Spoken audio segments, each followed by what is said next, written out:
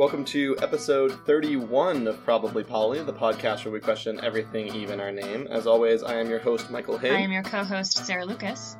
And I'm your co-host, Mandy Conant. And this week we are following up our jealousy and NRE episodes with an episode that combines them both. So if you haven't listened to those yet, we suggest you do, although this should work even if you haven't. But basically what we're looking at is how to navigate when you are in NRE and your partner is not. Yes. And how to navigate being the partner that's not in NRE when your partner is in NRE. For those of you who do not know, NRE means new relationship energy. It is talked about in a lot of places, although in the research that I have looked at, it's primarily discussed in the polyamory community because presumably we deal with it more inside of relationships. If you are in a monogamous relationship, you have NRE when you start dating someone, and it's talked about a lot. So if you look at ancient Greek, different types of love, that was Eros. And Eros they thought was dangerous and scary and like a form of madness and you should get past it. It is all of those things. But then once you...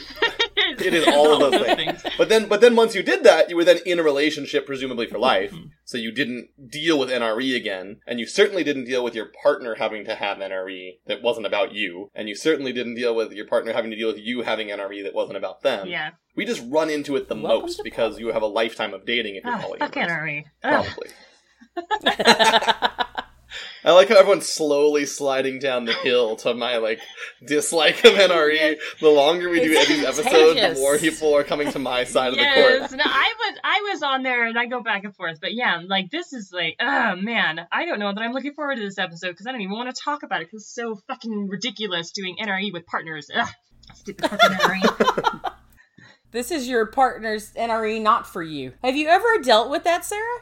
Once or twice, I think. This was the first time that my partner, at least I believe, the first time that my partner had been with someone who was poly as well. He wasn't real solid on how to navigate it. And so it was difficult. And of course, poly was new for me at that time. So it was difficult for me to kind of understand what my feelings were and such. So no, I mean, I've been more of the putting out fires end of it than the feeling jealousy end. When Jerry and I started dating, he had a primary. They were hierarchical. Oh, that's right. And she was none too happy about me and about his NRE and his newfound sense of adventure and exploration and freedom. See, now that dynamic I've never experienced because I've never actually met a meta. I've only had metamors for just brief segments of my time of being poly. Most of the people that I end up dating actually are not poly, and that's me being stupid and cowboying people and just being not a good person, I guess. I don't know. I guess I can't say I'm not a good person. It's just that's really me not being the a most shitty effective person. way. It's not the most effective way to find people who are cool with polyamory and, live it too. And so I've never had really a meta that has been around long enough for me to meet. So the cowboying is interesting because for sure, in my experience, you can either be the catalyst for major personal growth or you can benefit from somebody who's already grown, but it's difficult to be both. Yeah. Even if you do successfully propel them into, understanding new ways of relating, their emotional response to being disjointed by you will be so severe, you'll end up losing the relationship. And then they'll be like, oh, that was a good thing. Yep, and I realize that, and I've seen it, and it fucking sucks. It's oh, you don't take me seriously, but in a few years from now, you will. Oh, that's right, you're actually thinking about it seriously now, and I'm not around. Okay. You know it's cool wrong. Beans. Just saying. You know it's wrong, but you do it anyway. Yeah, I do it anyway. I'm sorry. There aren't a lot of poly people around here, and I struggle to find people I'm attracted to. So I'm not going to say it's wrong. You understand the extra risk. Anyway, what's our topic? What's our topic? Because we're so not on topic. No, we're not. We're so off topic. No, that's not us. Not us. Not like us at all. No, so the topic is NRE and jealousy. So let's talk a little bit about just the setup here. So basically what's going on in this context is there are at least... How many people we need for this? We need a minimum of 3 people for this to work. Let's use us. Let's scenario the 3 of us. Oh, if we were all dating? Well, I mean, not all dating. Let's be a V. That feels so awkward to say. I just had a... No offense either. Hey, thanks. Screw you too, Sarah. Fuck off. No, it's just... Here, we'll do this. Yeah, damn, Sarah's cold. Which one of us is the least disgusting, Sarah? We'll have you date that person. No, no. Let's move on. So where are we in this scenario? I'm not sure why we're scenarioing this, but now I'm just entertained by, like, the outcome of trying the scenario. I just thought... Mostly we learned that Sarah's gut instinct is to vomit at that suggestion. Thanks. Fucking gag reflex. Fuck off. God damn. No, it's just you guys are so in the friend zone and I like you there. We're so in the friend zone, we're gross.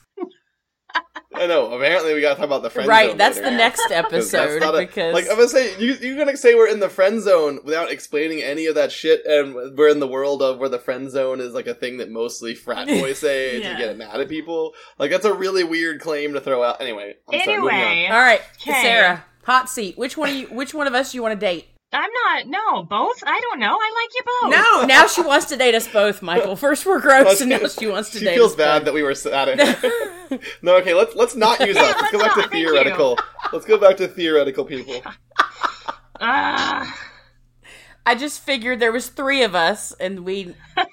I know, it's a good idea, because what I was going to say is the triadic dynamic is the basic structure of jealousy. Right. That's really fascinating. In the jealousy research that I'm reading, the general consensus is basically you can talk about interesting information from a single person, a dyad, or a triad, and then after a triad, it's just an infinite overlay of triads. So we've historically talked about how relationships work on a dyadic relationship, and no matter how many relationships you have, it's actually based on dyadic relationships. And I still stick with that, but in the jealousy literature, they note that the jealousy response is part of a triadic interaction. And I think that's also right. That obviously a jealousy interaction is a 3-person interaction, even if the relationship discussion has to happen on dyadic responses. That's where I was going with that, so...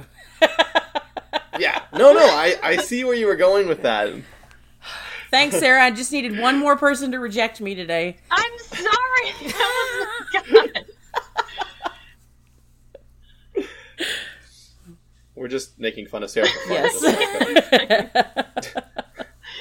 Well, you've had a bad day, Mandy. It's okay. If you want to make fun of me, that's fine. Anywho.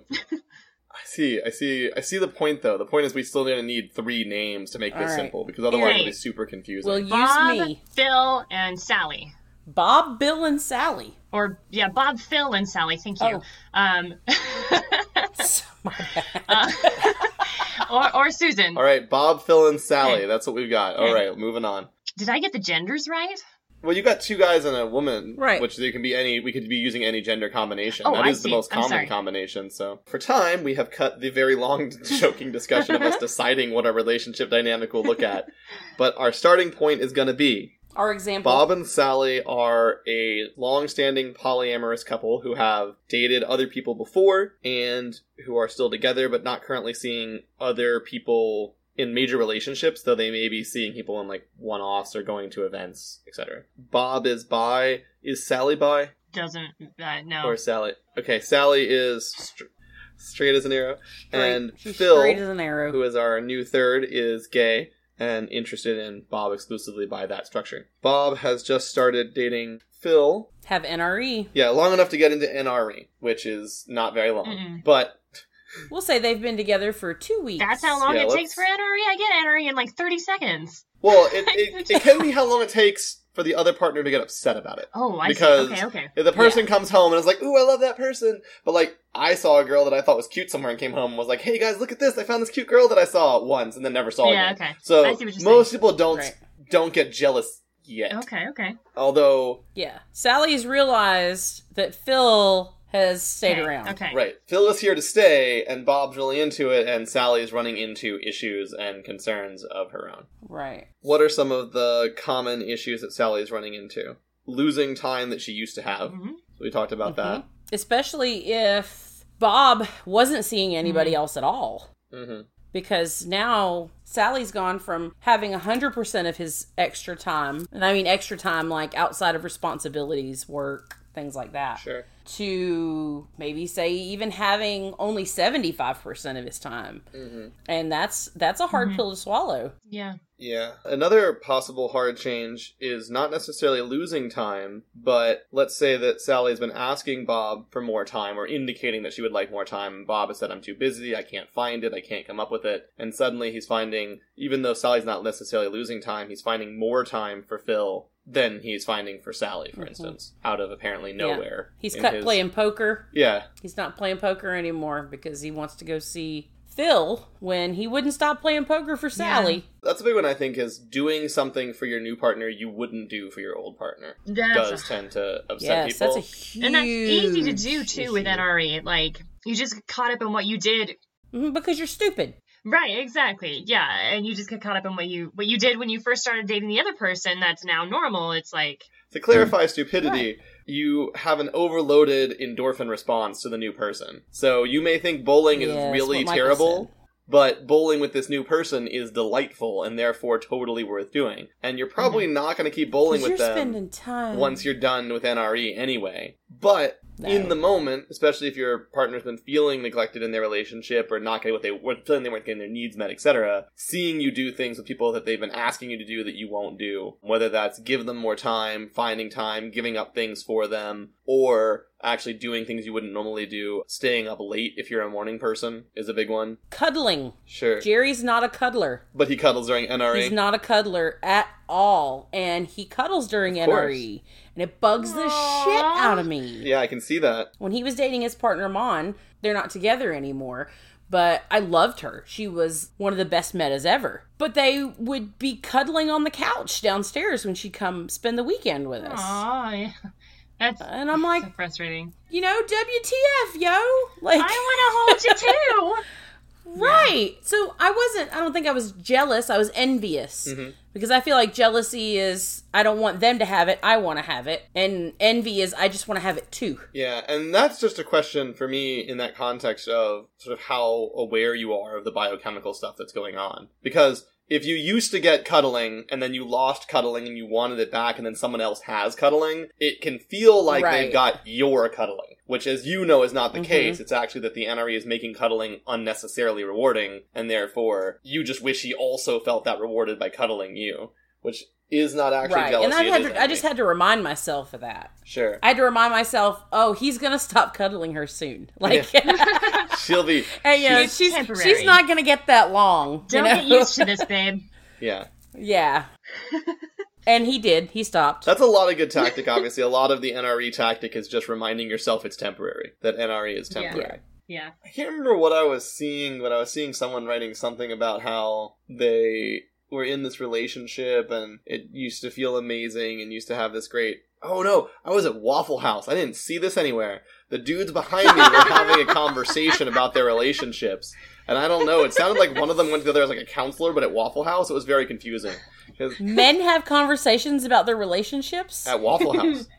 And it was really cool because it was actually these really young guys having what amounted to a really good conversation for the most part. I mean, it was a little bit shallow, but it was a lot of like, well, you gotta put that work in to develop that relationship because it isn't so simple as you just keep up with it, you know? And so, like, it was really pretty great. It was. I wish I'd written down more of it. I was with my son at the time. If I wasn't, I would have taken, like, a notepad and been like, gotta write this down. But it was... You would have been like, excuse me, can I sit with you all? I know. Like, a shockingly large amount of this is accurate. But then the other guy was saying that he felt like everything was too much of a fight with this new person and that it used to be easier and it's getting harder and he doesn't know why. And will it ever be like it was at the beginning? And I wanted to be like, no! It will never be like that. It will never be like it was at the beginning. Nope. Never. Never, ever, ever. If you're looking for it to be like that, you're just going to end up in a serial monogamy loop. Because his whole point was, he was like, I know that, you know, the time that I put in building this is important, but I figure if it's going to end, I might as well end it now and then get another relationship and move forward with that relationship. Well, that was going to do the same thing. You're going to end up in that same place. And I didn't know enough about his experience to say that either, because maybe it's actually a bad relationship. Because thanks to NRE, you will often end up in a relationship that you would never end up in without it. And then when it wears off, you'll be like, is it just that the NRE is gone and I'm looking at an idealized NRE relationship, and since I don't have that anymore, I now feel like this isn't good enough? Or would I never have dated this person if it wasn't for this biochemical cocktail roofing me and dragging me off on this adventure? You've been rupeed. Fuck NRE. No. Something else that's really hard is hearing about a new partner constantly. Oh. Sure. Yeah, I bet that is. I know that my nesting partners are fucking over hearing about my new partner. Do you guys not have rules of how much you're allowed to talk about new partners? That's really early on the list for me. If I start getting a new partner, I'm like, how much do you want to hear? When do you want to hear it? How often would you like me to talk about it? Well, no, I'm not like talking about screwing them in the kitchen. Sure. But I'm like, ha ha ha ha ha. Shane said this when we were talking the other day, and ha ha ha. That reminds me about a conversation Shane and I had. Because that's who was on your mind all the time, is your new partner. And it's who you're spending time with. Yeah. It fills in all of the spaces you would have spent, like going out with your friends or going to the movies. Or yeah, that's something that's aggravating, is hearing about the new partner. Even if it's just in casual conversation. Right. And it comes down to the fact that everyone who doesn't have NRE can see exactly how stupid you are. More intense your interest is than it deservedly ought to be. So, yeah, sure, if a person slowly enters the relationship dynamic and you talk about them a little bit and then more, and they're around and they're consistent and their advice pays out over time and they're interesting and they're dynamic, then you'll talk about them more and more, like if you would with a new friend. But just like if you also have ever had like a new friend NRE crush, people will have that same response where they're like, why are we suddenly always talking about Frank? Like, I don't know that guy. Right. Nobody gives a shit about his new dog. Yeah. It's a good thing to remember is that NRE is not just for sexual relationships. That adds a perspective to it that I wouldn't have thought of before. It helps me understand it better. So we're up to 3 distinct negative emotions that partners may have to deal with thanks to NRE now. We have annoying, we have jealousy, and we have envy. And obviously the main topic is in context of NRE, so we're looking at jealousy as well, but we're not gonna ignore envy or annoying. Partly because those things are gonna make jealousy worse. Like if you're already annoyed at your partner talking nonstop about this person, especially if you don't think they're the greatest thing that's in sliced bread, and then you're envious of the partner doing things with them that you want to do with your partner, even though intellectually you know it's just temporary, still you're watching this person get the thing that you want, and then something jealousy making happens, it's gonna be so much worse. Because you have all that negative emotion already built up in stock, basically. So you dislike this person and then you're jealous of them. I have another one, if you're ready for another one. Sure, let's go. If your new partner is maybe more well off financially. I have to be quiet about that sometimes because I do have one potential that is quite well off, and the other people that I'm dating are very not well off like me. And so it's like, I don't ever want to say this one detail. I can only imagine what it would feel like if your meta was even like slightly better off than me, which is not hard to do. That's definitely an unspoken issue right now. It's not been complained about, but I can see where it will be in the future. Oh, okay. With your new partner or with another new partner? My new partner is not more well off. He just is in a different financial circumstance than, well, both of my nesting partners really did. Sure. But I got gifts. Oh, okay. From my new partner, and it's things that maybe my other partners can't afford. Oh, I see. Right. To give me, or trips that maybe they can't afford to go on with me. So they're jealous of his financial security. How about that? Right. Then you have overlapping emotions happening at once. They have an envy dyad about him, and then they have a jealousy dyad about you because of that envy. So that is to say, jealousy is about fear of loss. So if someone's providing something that you feel like you can't, making you feel inadequate, you have a justified fear of loss, because that's, I mean, that is the kind of thing that causes people, not money per se, although sometimes money in our society, the kind of thing that does cause people's affections to swing. And so that is a space where there's a sort of justified fear of loss, or, I mean, a reasonable fear of loss, what I should say. Like, it's logical. Like, it makes sense that they have that fear. Even though there's reason to not have that fear, I understand why that would be difficult. And one of my partners definitely has that, like, alpha, I need to take care of my family. And when somebody else can do it more easily, he's definitely threatened by that. he gets bothered by the fact that I make more money. Oh, interesting. I mean, it's not a huge point of contention. Sure. But he definitely wishes it was the other way around. That's a problem that's still a thing in our society, that there are people that think... It is a horrible, that he feels like that's his responsibility. Right. Well, he's been brainwashed by all of society to think that that's his responsibility. More like that's his responsibility over you. That it's not as much your responsibility as it is his, wouldn't you say? Right. Because, I mean, it's everybody's responsibility to take care of their family, right? But there's this responsibility that's pressed on men that it's more their responsibility than it is a woman's responsibility. Right. Apparently, my responsibility is the dishes. Yeah. Right. I would say, culturally, as I understand it, a woman's responsibility is only to provide financial support if her husband has failed to do so, Yes. if her partner has failed to Right. do so.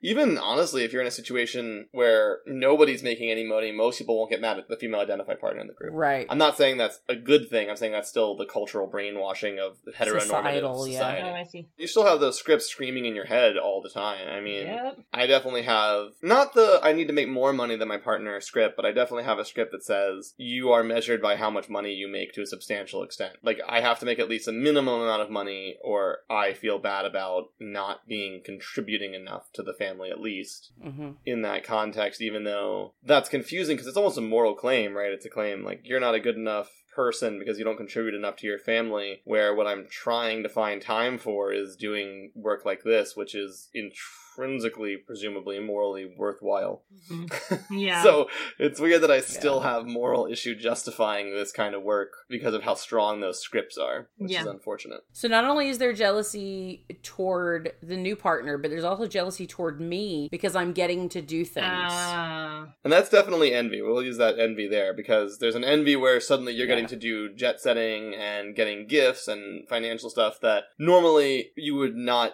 dole out family resources unfairly to yourself, but these aren't family resources. They're coming from a third or fourth location. We'll use third for now, but the triadic situation. So while everyone else is doing austerity measures, potentially you are like, oh, look at my new phone or watch or Louis Vuitton. Whatever the present may be. He's not that well off, y'all.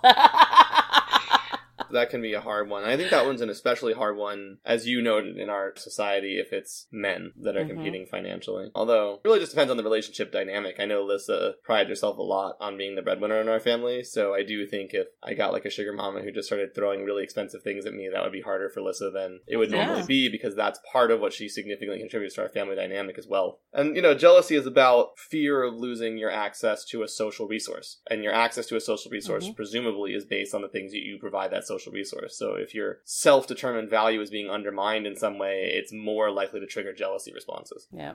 And I have children. That can also be a jealousy issue. Not the children being jealous, but their interactions and reactions to a new partner. Mm-hmm. You know, when it's time to introduce the kids and stuff. Sure. The partners are gonna go, you know, hey, am I losing my role?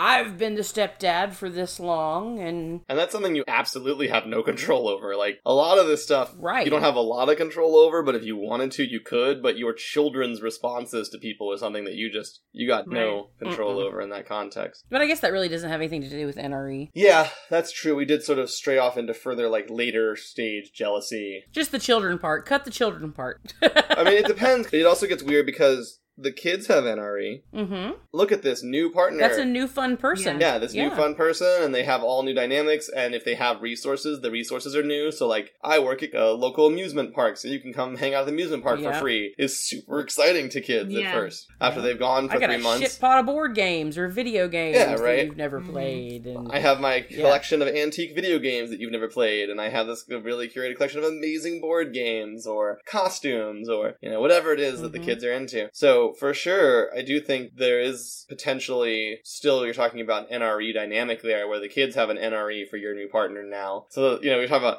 the good thing about NRE is then it ends, and then, you know, so 6 months later it ends, and then you start introducing your kids to this partner, and then now your partners have to deal with another wave of NRE with another group of people they care about. Yeah. Kids NRE is much shorter, though. Sure. They get bored way quicker. Well, because it's less an less intense dynamic, of course. It's not. Right. I mean, if you think about NRE for non-sexual reasons, it's designed to forge social bonds so that you get get additional resources allocated to you. It's not designed to Mhm. overcome all sense of self-preservation the way that sexual NRE is. So it's going to be generally less intense. Stupid fucking NRE. And like we said before, when you're in NRE, you make dumb decisions. Like Yeah. things that were negotiated, sometimes you forget. Oh, that's a good point. Both forgetful and willful violation of negotiations because you're basically on drugs. Yep. Like unprotected sex and things that you negotiated not to do with other people. Yeah, I remember one time I was working through with a partner when we would be able to have unprotected sex based on our other satellite partners' needs and safety and everything. And we were working towards waiting for like a clearing goal for STI testing. I went away for a week. When I came back, they had had oral sex with a new partner. And we had a date all planned like a month from now based on when their deadline for testing would be up. Oh, To have unprotected sex for the first time. You know, you're gonna go out, do something really romantic, have a hotel stay. And I got back and I was like, wait, you did what? And she was like, I didn't think that was a problem. I was like, yeah, but it's not normally, but we had this plan and it was based on that, and now I have to wait 2 more months for the STI cycle to wrap around at this point, which I'm okay with, but like you didn't even talk to me, and we had this plan. And I understand that you weren't really thinking about it, but I mean, that's like, you can accidentally affect someone really badly, even inside of your normal boundaries. Yeah. So there was nothing under our normal boundaries about that being problematic. She had the right to be with other people and all that kind of stuff, but just the thing that she had been most honestly vocal about wanting to work towards, and was obviously excited about, even though it wasn't my original push, right?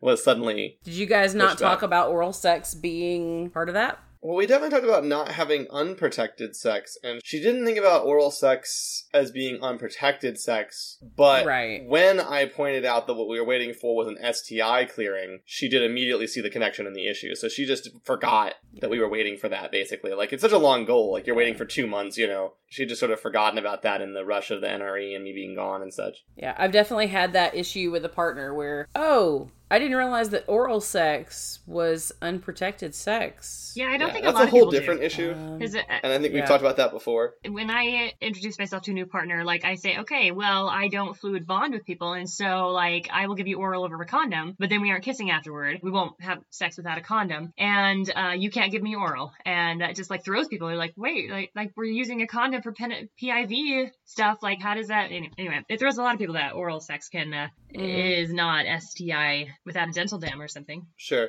I was gonna say, so no oral even with dental dams? Well, I'm not. Dental dams, oral isn't really my thing in the first place, and to add some piece of plastic there, it just makes it all complicated, so I just say no. It fucks it all up. Anywho, we definitely need a whole different episode for that, but very short version. When we quote statistics like people who use barriers every single time, who have sex with multiple partners, only have slightly higher transmission rates than monogamous people, and monogamous people who are being cheated on have much higher transmission rates than people who use a barrier every time, and 40% of monogamous relationships have a cheater in them, therefore the transmission rates are roughly the same. We do mean if you use a barrier every single time. And I always give that little speech, and then everyone in the room cheers, and I'm like, alright, so how many of you always use barriers for oral? And then nobody raises their hand. Like one person in the corner. Me, I do that. And I'm like, all right, well, not you. All right, so that person over there in the corner, great. The rest of you, not actually you. You now have to talk to your family about why you're putting yourself at additional risk by refusing to use barriers during oral sex. Both of my most recent partners, the fight that we ended up having as far as fights go, and it was weird because it wasn't really a fight for me. It was more, I need to talk to you about why you did this, how I can understand when you will or won't do this in the future, and how it affects the way that we can have sex. Where they had oral sex and thought it didn't count. Right. And they're basically like, I just don't think that that's a really risky type of sex. And I'm like, well, I don't really think that's your choice to make. For me. You shouldn't be upset that now I want to use barriers. So like you come back and I'm like, okay, well, I only want to do barriered sex then. Right. If you're going to be having unprotected oral sex. And then they're upset and they feel rejected. And that's a whole different conversation. You shouldn't feel rejected by your partner's barrier need. That's not a rejection of you personally. Yes. That's a sexual safety thing. Yes. That is a personal boundary. So they probably want to have sex with you without barriers, but they have certain health needs and they have extended families and they might have other partners. And it's just a personal boundary. Yeah. But that is a personal boundary where, depending on your negotiation, jealousy is almost incredibly salient. So, for example, if you're using a fluid bonding chain, which if you're listening are not familiar with that, a Fluid bonding means someone that you have both been tested and you only have sex with that person. And then a fluid bonding chain allows you to add additional people if the new person does some period of time without having unprotected sex in order to let all the STIs manifest, because it takes like a month or two, depending on what you're talking about, to show up in a test, then gets tested, then gets added to the chain. The fluid bonding is not just who you have sex with, it's who you have sex with without like protection, where you're exchanging genital fluids or oral genital fluids. Right. That's what the fluid bonding is. Right. Any fluid, really. Yeah, lip to lip, you can exchange things, but So having sex without barriers, a lot of times what you see is you see a couple or group of people, like a small group, 2, 3, whatever, being fluid bonded and then using barriers for everyone outside of that group. But you also see fluid bonding chains where you can be added to the group if you follow all the rules, basically. Mm-hmm. And so you could end up in a situation where, through a series of like a W-type relationship, 5 people who are not having sex are all in a fluid bonded chain to each other. But then if you're in a fluid bonded chain and you decide to have unprotected sex outside the fluid bonded chain, suddenly everybody else who's in the chain has to use barriers to sleep with you. Yep. So you talk about jealousy being loss of a resource. If you think of sexual without barriers as being a resource, and in the sense of a fluid bonded chain, it's a resource because it was time, it was cost. You had to wait a certain period of time, you had to get a certain expensive set of tests, and then the person goes and has sex, and now suddenly you can't sleep with them. Like, that's definitely a jealousy trigger because you've literally lost that. Like, now you have to use barriers, especially if they're continuing to have unprotected sex with the person they had unprotected sex with.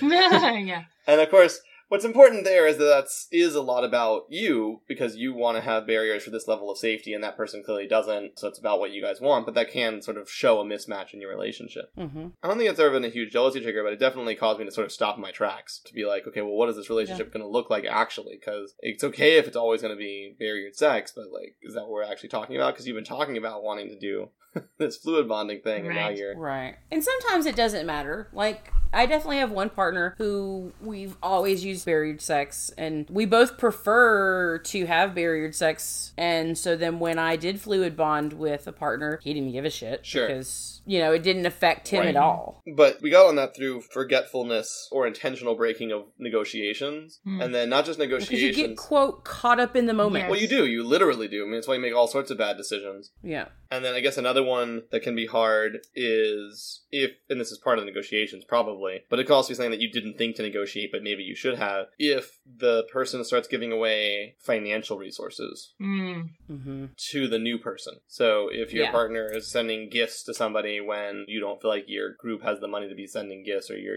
feeling financially hurting and they're giving gifts that, especially if you share money or share resources. I was going to say that would apply if you shared finances or a home or... Yeah. Well, but certainly it could also be a jealousy trigger even if you didn't share those things, if sometimes that person gave you things. So if my partner sometimes gives me things and I don't have a lot of wealth, and then they go and they start giving things to somebody else and give me less things, again, if there's an actual loss, or even if you just think that's what's happening, right? Like, again, jealousy triggers are about perceived or concern for loss. So I see you giving away lots of stuff to this person and go, well, you're not able to give me stuff, and then that sucks because I actually lose financial resources that I normally have access to. And not that you owe me that access, but that doesn't make me not jealous about it. Like, nobody owes anybody. I was going to say, that makes me a little cringy because it sounds like some entitlement, but you specified it's not like you owe me. To me, that's no different than being cringy about an entitlement to, like, romantic feeling or cuddling or any of the other social resources. We have a society that's incredibly financially centric. Like, our capitalist society worships money to the point that it's made it sick, and we all understand that it's sick, and we all have a sick relationship with it, and so that gives us a weird response to money, where we're like, oh, that's fucked up. But when you think about it in the way that you said it, we're like, everything is a gift. Sure. Everything I give my partner is a gift. Sure. Aww, then you're right. It doesn't. It's not so good cringy. to hear. It totally is. Aw,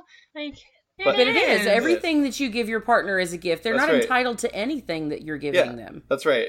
But jealousy is a deep-rooted, not even emotional, but like autonomous almost reaction to fear of loss of social resources.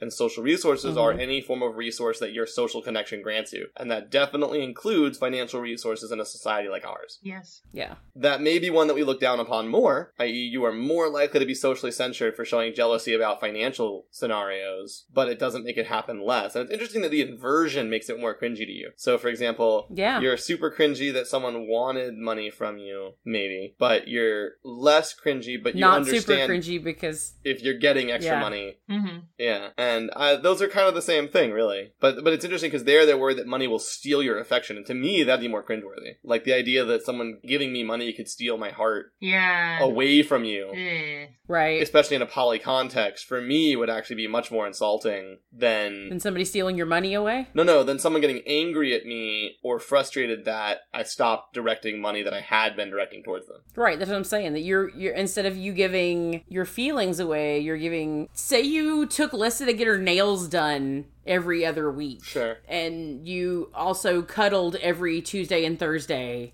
And for her to be more upset that she can't get her nails done every other week now because you're getting somebody else's nails done for them every other week, or you can't afford it because you're buying whoever Italian dinner. Sure. You know what I mean? For some reason that monetary resource is gone. To me is more cringeworthy than the cuddles being gone. I don't know why. I think some of that's just sort of personal preference because I mean, it's interesting because this isn't something we talk about a lot, but there's actually even legal precedent. So legal precedence legally speaking, gifts are not something that you can get upset about under most circumstances. So like if I say, I'm going to give you $10,000 and then I don't, you can't sue me for the $10,000 I said I was going to give you. If it's not for a deal. Right. Like I'm just going to give you $10,000 for your birthday because I think you're awesome. However, to the extent that you rely on that, you can't. So if I tell you that and you go out and you book a plane trip, buy a dress, and fly to Europe, and it costs you $2,300, and then your birthday comes and I don't give you that money, you can actually sue me for the amount that you relied on that promise. Interesting. Right, so not the whole $10,000, but the amount that you spent up until I was like, nah, I'm not really going to do that. Right, the part you're out for. Yeah, and that you can't get back. So if you can return the things, and that doesn't count, but like, you can't return a plane ticket you already used. And similarly, there's this really fascinating story with, I think it was, I don't remember, some major bourbon producer, I want to say Jack Daniels, used to give away the leftover material from making their alcohol, the partly rotted grain, to local farmers. So a giant cattle industry grew up around their bourbon plant because it was free food. Right. And some innovator invented a machine that allowed them to reuse the grains like 4 or 5 times. And by the time they were done using them, there was no food left in them, and they used like 1/5 as much.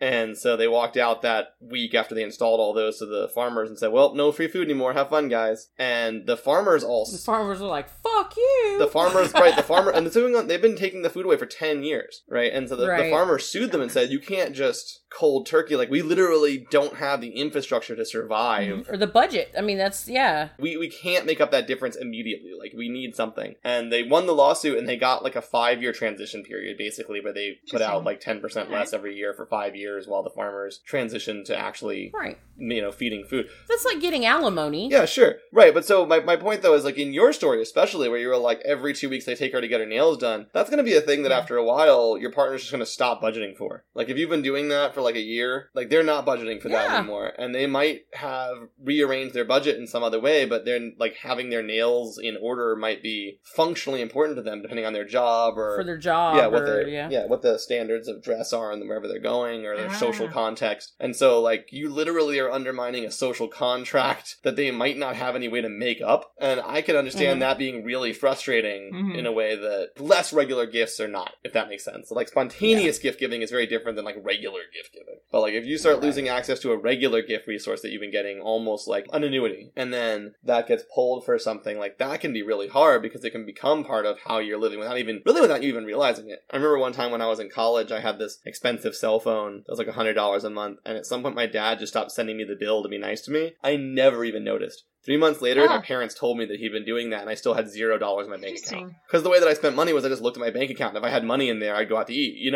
So I instantly absorbed that $100 bonus a month without even noticing I had it. And so now, suddenly, if my dad had been like, well, you had to pay that bill again, that would have been really hard, because I wasn't the guy. I have no idea where that money is going to go. I'd be like, where would I even find $100 to pay this? Like, that's crazy, And so, not even in a bad way or an intentional way, I was really just oblivious, and no one told me that was what was going on. And I took advantage of that gift by not actually doing anything productive with the money, which I'm sure was his intent, and really just living sort of more of the high life on the free money I was getting. But still, if that suddenly went away, that would be really difficult for me suddenly to encapsulate and to fix. But my response to that context would almost go beyond jealousy if I was depending upon the resource. Like, that'd be very frustrating in a way. Right. That's one of the ways that I try and curb jealousy is to remind myself that everything that I do get from a partner is a gift. Time, a hug, everything that I get from a partner is a gift, and I'm not entitled to any of it.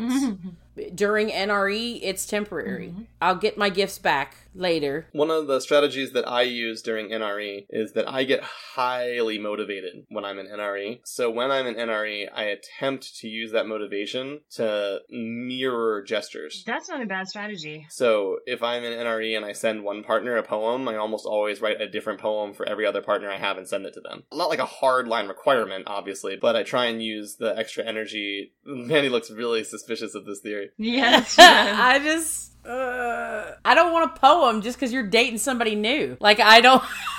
You know what I mean? Did you like, never want a poem? I would love a poem from you, Michael. I don't want something, it's a consolation prize to me. Okay, I see. Don't give me something just because you're doing it for everybody else. Yeah, this is where I'm not really on the opposite end of that. So I think it's like effective. Like, oh yeah, that seems like something that would make my partners happy. But... What I like here is this is an exact switch from our earlier statement, right? Because Mandy was like, I don't care why you were doing it, as long as I got the thing I wanted. Fuck off, why? And Sarah was like, the why is super important to me. And now in practice, Mandy's like, fuck that. I don't want things I like just because you're dating somebody else. And Sarah was like, yeah, no, that, yeah, cool. I'm into it. We're complicated. But I mean, it's just like I don't want a consolation prize. I want you to write me a poem because you want to write me a poem, and some fucking cloud in the sky reminded you of my eyes. You know what I mean? Like I want a poem. Oh my goodness. Specifically because you wanted to write me a poem, not because you're dating some new chick. This gets really convoluted then, because in studies, and these studies are unfortunately mostly with cheating, because monogamous people are the majority, so it's easier to study them. But in studies where a partner is cheating, they actually do feel increased love and interest and affection in all of their partner. So I have never really thought of it as a consolation prize as you're noting it. I actually have an increased awareness and interest in all of my partners when I'm in NRE, and I try and make sure that I use some of that motivation that I have to meet those interests as well. Oh, yeah. So I can understand doing something special for each partner, but cater it to the partner. Don't be like, oh, yeah, I've started dating Chrissy and I want to write her a poem, so I'm going to write her a poem, but I need to write all my other partners' poems too. Oh, okay. I was going to say, I imagine that all of Michael's partners enjoy poems, and that's why he would do it. Background context. I write all of my partner's poems.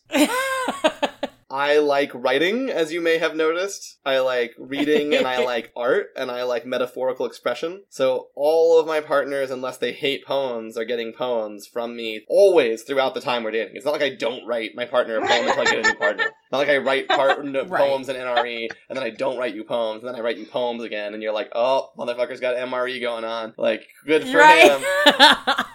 Right, that's what I'm, like, feeling, is that, like, everybody gets a necklace, you know what I mean? Like... To clarify, I don't use the system of identical gift giving. It's just that poetry is a thing that I like to do, but that takes an incredibly large amount of mental effort and time, and I have difficulty summoning up the effort to do that most of the time, as much as I might like to. So when I have the extra, energy, I use it. Right. But yeah, right. So if I'm doing something for this part, I try and look and go, well, am I maintaining the amount of effort I gave to my other partners inside of the scope that we've negotiated? Right. Because if, of course, I was at all of my extra time with my partner, and the time I'm taking for this new partner had to come from them, and we discussed that, and that's negotiated, that's fine. But, I have a lot of free time that doesn't involve Lissa already. So when I get a new partner, I pull all of my free time from this brick of non-Lissa time to begin with. So, Lissa is not... We discussed the difference in having how many partners you have, how's that? I am not nearly polysaturated. Right. I have a partner. I could definitely have more partners and not be polysaturated. You have a partner and a potential partner now. Oh, that's super nice. Although they actually listen to this podcast, and I don't know that they would qualify themselves as that, so...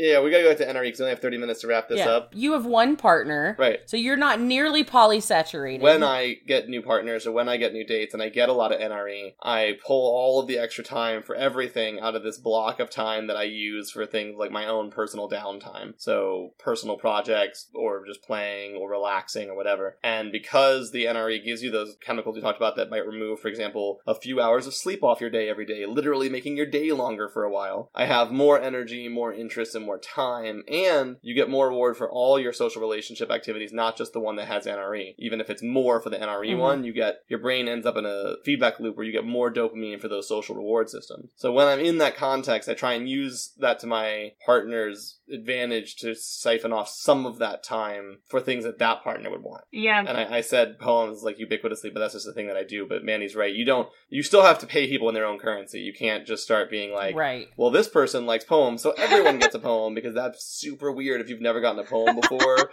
and your metamor likes poems and you're getting poems. That would freak me the fuck out. I agree with Mandy on that one. Yeah. Oh, God. But, like, when you said that... I had the vision of, like, somebody at Belk buying me a scarf because I like scarves, and then all their other partners are getting different colored scarves for Christmas. You know, like, don't... Yeah, don't do that shit. Yeah, don't fucking do that. Yeah, for sure, don't do that. Yeah, sorry. Okay, so let me restate that then. Not like in a really creepy, total energy per person way, but just a general, high level, am I completely ignoring my existing partner and spending all my time with this new person because of NRE? Right. And does the extra energy that I have give me some space to give more time and attention? Then honestly, I always want to give more time and attention to my partner, all of my partners, whoever they are, because I love them a lot. I just don't always have the energy. I'm tired a lot of the time. I have a lot on my plate. I do way too many things, and I'm exhausted more often than not. So if I'm suddenly not exhausted, I want to put some of that energy back into them, and I think that also helps alleviate the NRE jealousy a little bit, because it's something that, to some extent, if you like that, you can look forward to, like, oh, well, if he's going to have a new partner, I'm going to get a couple extra dates, I'm going to get a couple extra gifts, I'm going to get some more attention, I'm going to get more cuddling, if that's what you're into. Yeah. It's funny because I'm kind of backwards. I'll definitely set Jerry up because I'm tired of him. Sure. Well, that's a different issue that does not have jealousy and NRE issues bound up in it, for sure. It does not. Where I'm just like, oh, here, have another source of this because I am tapped out. Well, and to be fair, for sure, Alyssa is definitely into me getting new partners for that reason. But I do think that the kinds of things I think it's more like I offer additional things when I'm an NRE. You can just say no. Mm-hmm. It doesn't change the amount of time Alyssa has. Like, I'm not going to see her more. It's just more that when she does see me, she may now have an entire evening planned instead of just sitting around doing nothing, or not nothing, but right. You know what I mean? Like, default time. Right. She might come home and find that I've decorated the whole house for her or something instead of doing whatever we were already going to do. I definitely use the total amount of time that Alyssa is willing to give me in a week, or physically capable of giving me in a week, every week. Without. So she's like, God, please find another partner. Yeah, no, for sure. This is like, I love polyamory because sometimes that means that someone else will have to share the work of dealing with Michael. Yes. I tell people that that's why I have so many partners, because I'm so fucking hard to deal with that it takes like a tribe of people to deal with me. And I think that's a common thing in polyamory. I've seen a couple people posting in groups that I'm in about how they feel overwhelming, and I've even seen, like, I think Kimchi Cuddles literally just did a comic about how you're not too much. Yep. I think that's really common, that people for whom their desired level of social interaction is overwhelming to the majority of people like to be poly, because we can split that interaction among multiple people until people don't feel overwhelmed by our desire to be around them. Oh man, I love when I find someone who's like super crazy chatty, because I'm that way. Shane says love bombs. He's a love bomber. What? And he likes that I'm a love bomber too. Like, I'm mushy, gushy, like feelings all out, and that's how he is. So he's really excited that he's found a partner that is the same way. So I'm gonna be honest, we have like 20 minutes left. We've been doing really good recently at having targeted directional episodes that really go in a logical pattern that I can follow and then give a summary, and this is not one of those episodes. We're so all over the place. I think there's a lot of good content here, actually. I think there's a lot you can work with. I think there's a lot of good strategies, but I think you're teasing it out a lot more, and we're not just handing it to you. You have to listen to the episode and go, wait, what did they say? Yeah. Yeah, we built this entire 3-person metaphor. We used it once. But once we laid it out, it was helpful to look at the things that you risk losing. So, okay, name off the things that you risk losing. You might lose time, depending on how saturated your partner is. You might get frustrated that your partner is doing something or putting forward a level of effort that you don't feel like they're willing to put forward for you, for the new partner. Mm-hmm. And especially subject to if you have a thing that you like a lot that they won't do for you and they do that specific thing for the new partner. Cuddling. Like, that's the worst version. I mean, in my experience as an extrovert, if your partners are introverts, that's time. Mm-hmm. So, like, if the introvert makes more time or extends themselves into time they wouldn't normally go into. Similarly, night people, morning people. Mm-hmm. I'm the worst about that. Like, I go to bed at 9, I don't care. But if I'm in NRE, I might not. You know, so if you're someone that likes doing late night things, I can see how that might be frustrating for you. That I'm like, we talked about financial resources. Financial resources incoming, so that people are jealous that they can't provide for you the way the other person can. And financial resources outgoing, especially if there is a perception that they're shared resources and you're losing an important resource in this context. And I'm going to expand this. We said kids' interest, but I'm going to expand this to familial interest. Familial interest, yeah. Because I was going to bring that up earlier, too. That, like, oh, your mom's excited about a new person, or your brother's excited about a new person, or one of your other partners is excited about a new person. And then your extra, the other partner, the other partner is not. Jealousy is all about feeling like you're going to get replaced. Yeah. If the family is excited about this new person, and your metamors are excited about this new person, and this person you're with is excited about this new person, then you suddenly feel like, oh, I'm chopped liver, I could totally be replaced. What am I even here for? It's hard. And then forgetful and willful negotiation violations. Yes. So either the person just legitimately forgets, which is, I know it's one of the ones that Mandy gets upset about. One of her partners is chatting with somebody and loses track of time, forgets that he made a promise. Right. And it's totally not intentional, but still the hurt isn't any different, really. Yes. The loss is not a lot different. And it's easy to do because your brain is designing itself to forget all your other obligations and override all your other obligations and make you lose track of things like time. Like, I'm only 15 minutes late, right? 2 hours later. Right.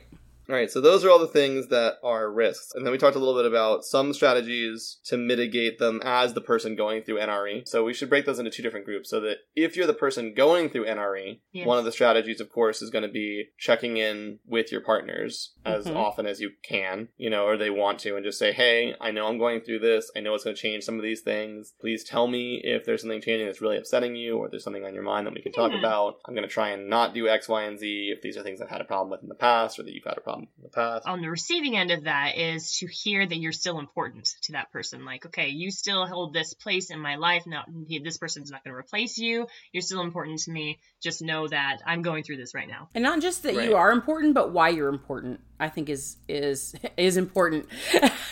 Why you're special, why you're individually special to that person. Like you said just a minute ago, Michael, that jealousy is feeling like you're going to be replaced, right? Feeling like you're going to lose. And if that person who you're feeling like you're going to lose it reminds you that the loss will not happen, then it helps. It's helped me quite a bit.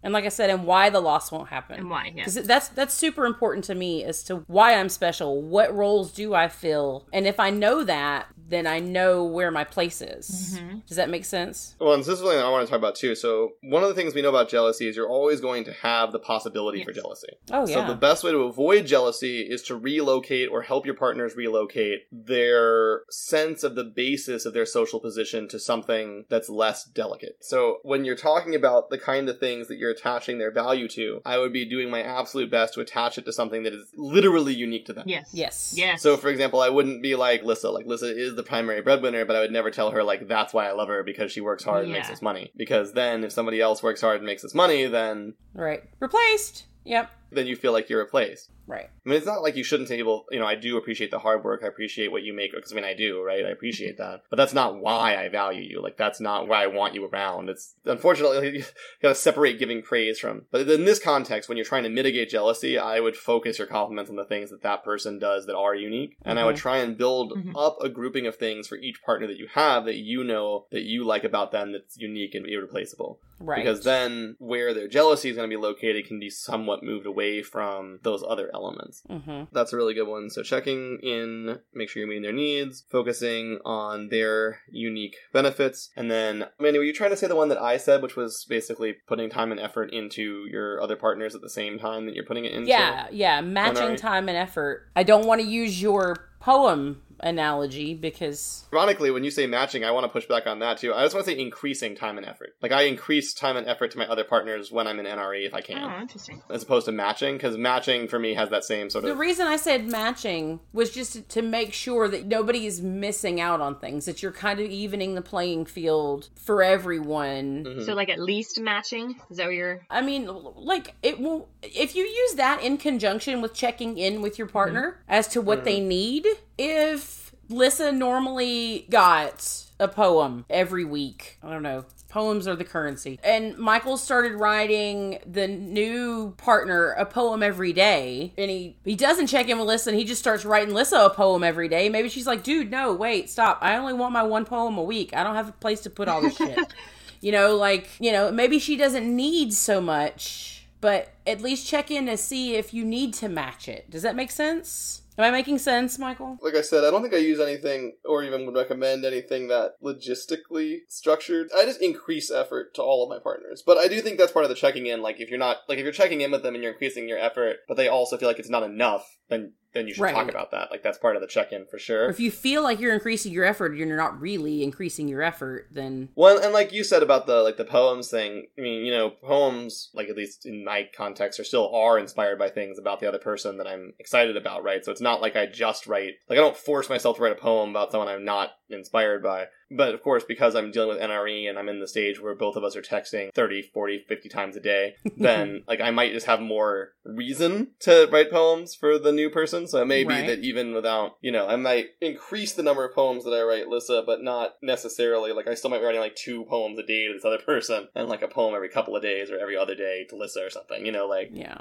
But if you check in with her and she's like, I really only need my one poem that you were giving me before. Yeah, and obviously, there's no replacement for check-in because so many people have had so many weird experiences that changes how they specifically handle things that might see that interest as creepy or weird, and they don't want it because it's derivative or whatever the thing is for your partner. Like, that's something you have to negotiate for yourself. But I think as a general rule, that's helpful. Ever heard the phrase, rising tide raises all boats? That's a general appeal to diffuse people's anger when they're not getting a resource if they're also getting some of that resource. And like that works. People generally like that, so in most cases I think I would certainly enjoy getting more time from a partner or more intensity from a partner because they had a new partner. It would certainly mitigate some of my jealousy, because almost all of my jealousy, and this is also knowing your partners, is based around fear of losing time.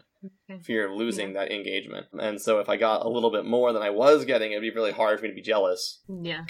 Right. Because I have. Yeah, like a new relationship energy transfer. And also be conscious of the possible increased jealousy in your other partners. Don't go in talking about your other partner constantly, and just be conscious of it. Be conscious of your NRE. Yes. In general. Yeah, sure. Like any power dynamic, be conscious of your NRE. That's a temporary superpower your new partner has over all of your other partners. Be as conscious as you can of it. Add to your list of check-ins. Am I talking about this new person too much? Do you want to hear more? Do you want to hear less? What can I talk to you about? All right, so that's stuff that you can do from the perspective of the person who is in NRE. So then from the perspective of the person who's watching someone else go through NRE, Mandy had said one of the things that she likes to remember is that everything that she gets from her partners is a gift. And so if she's not getting something, it's not like she's losing something, she just isn't getting a gift right now. Right. And we all said we like to remember that it's temporary. Yes. Mandy especially, though, especially around cuddles. Yes. Those shits are temporary. You're going to lose them soon. Enjoy them while they last. I like... But they are a gift. Bit of healthy vindictiveness in there to help her feel a little bit better. Like, and that was Misery Loves Company. You will one day share my pain. You will know how it hurts that Jerry won't want to cuddle you at a later time. Because a lot of what I'm upset about right now is that I am mad. I have to feel bad that I don't get cuddles anymore, and you don't. But you will. What was great was when it happened with Mon, that was the first time it had happened. And I went to him and I was just like, WTF, yo, like, what happened to I don't want to cuddle, like, you sure are fucking cuddling a lot now. And he was like, this is temporary. She's new and I gotta cuddle with her because she likes the cuddles, and eventually I'm gonna start pulling away because I don't dig the cuddles all that much. He was like, sometimes it hurts that she wants to cuddle so much, but I'm bearing through the pain because I really like her. By the way, to add one to our dealing with NRE list, I actually am not into knowingly doing things I would not do because of NRE without at minimum disclosing that shit. So if I'm awake at 2 a.m. texting you, you definitely need to know I'm a morning person who's not going to be doing this. I literally cannot. I will die if I keep doing this. If Michael's awake at 10 p.m. texting you, it's not normal. Yeah, I probably have a crush on you if I'm awake at 10 p.m. texting This is you. truth, yes. But if you get a text from him at 6 a.m., you're not special. Yeah, good morning at 6 a.m. No, it doesn't mean the only thing. The only thing special about a text from me at 6 a.m. is it means I know you're up. Because I don't text people that I don't know for sure we're up. So you know a little bit about it. So that's what that means. It means you've told me you're a morning person, and I know that I can text you at 6 a.m. You know I get up for work around 6 a.m. Yeah. Yeah. I think definitely when you're in NRE, one of the ways to help if that person becomes the person who's then watching you have NRE is to warn them, like, yeah, I'm cuddling you and I will give you what cuddles you want because right now just being around you is intoxicating. But, like, eventually I'm not going to want to do that as much because that's not my favorite thing to do. Right. I think is a helpful thing to do during NRE. Let's see. Other things to do as the partner that's not engaged in NRE. I don't really think there's a lot to do in that context, to be honest, other than to remember that it's temporary and to remember that everything's a gift because beyond that you don't have control over anything else, nor really should you. Actually, some self-care stuff. NRE is not an excuse for people to do bad things to you. Right. It may be true that at the end of the NRE period, they're going to become your normal relationship and you're going to like that again. But if every time your partner goes through NRE and you're poly, they forget their promises to you and you lose out on a lot of resources and you're miserable and you're unhappy and you're jealous and you're angry, like, that may not be a good match. That person is using NRE as an excuse now to do harmful behaviors and then say, well, I have this thing that's making me stupid. That's true. You're still responsible. But you don't get to use that as an excuse, Yeah, I mean, that's like somebody who does drugs and does bad things and goes, well, the drugs made me do it. Well, you chose to take those drugs. So if you can't handle your drugs, maybe don't do them. And it's the same context here, which is if you can't handle your NRE, you shouldn't be doing it. But definitely, I would say that's another way to get through NRE is by having strong boundaries and having strong conversations as much as you can before the NRE happens. And then also, if their partner's not checking in with you, you check in with them. Say, I need to have a check-in with you. Voice your needs. Be very clear. I feel like this is happening. I feel like this is happening. Here's what I need. Here's what I want from the situation. Here's where I'm feeling. And of course, try to use that to get your needs met, not as a way of, because you see people doing that, of manipulating the situation, so that their partner never keeps partners. Like, oh, hey, things are changing and I need this to be different, and then it ends the relationship, and then you're back.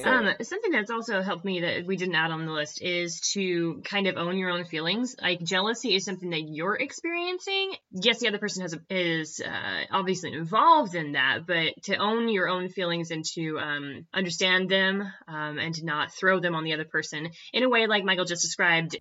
Not to dictate your new relationship.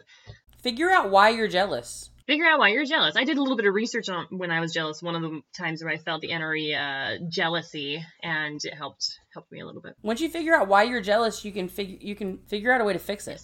Right, so that is a good point. So jealousy is fear of a loss of a resource. So if you can figure out what resource it is you're afraid of losing, and then you can go talk to your partner and you can say, can we make an agreement that will basically protect this resource in a way that I am comfortable with and that you are comfortable with, that can go a huge long way to protecting your jealousy.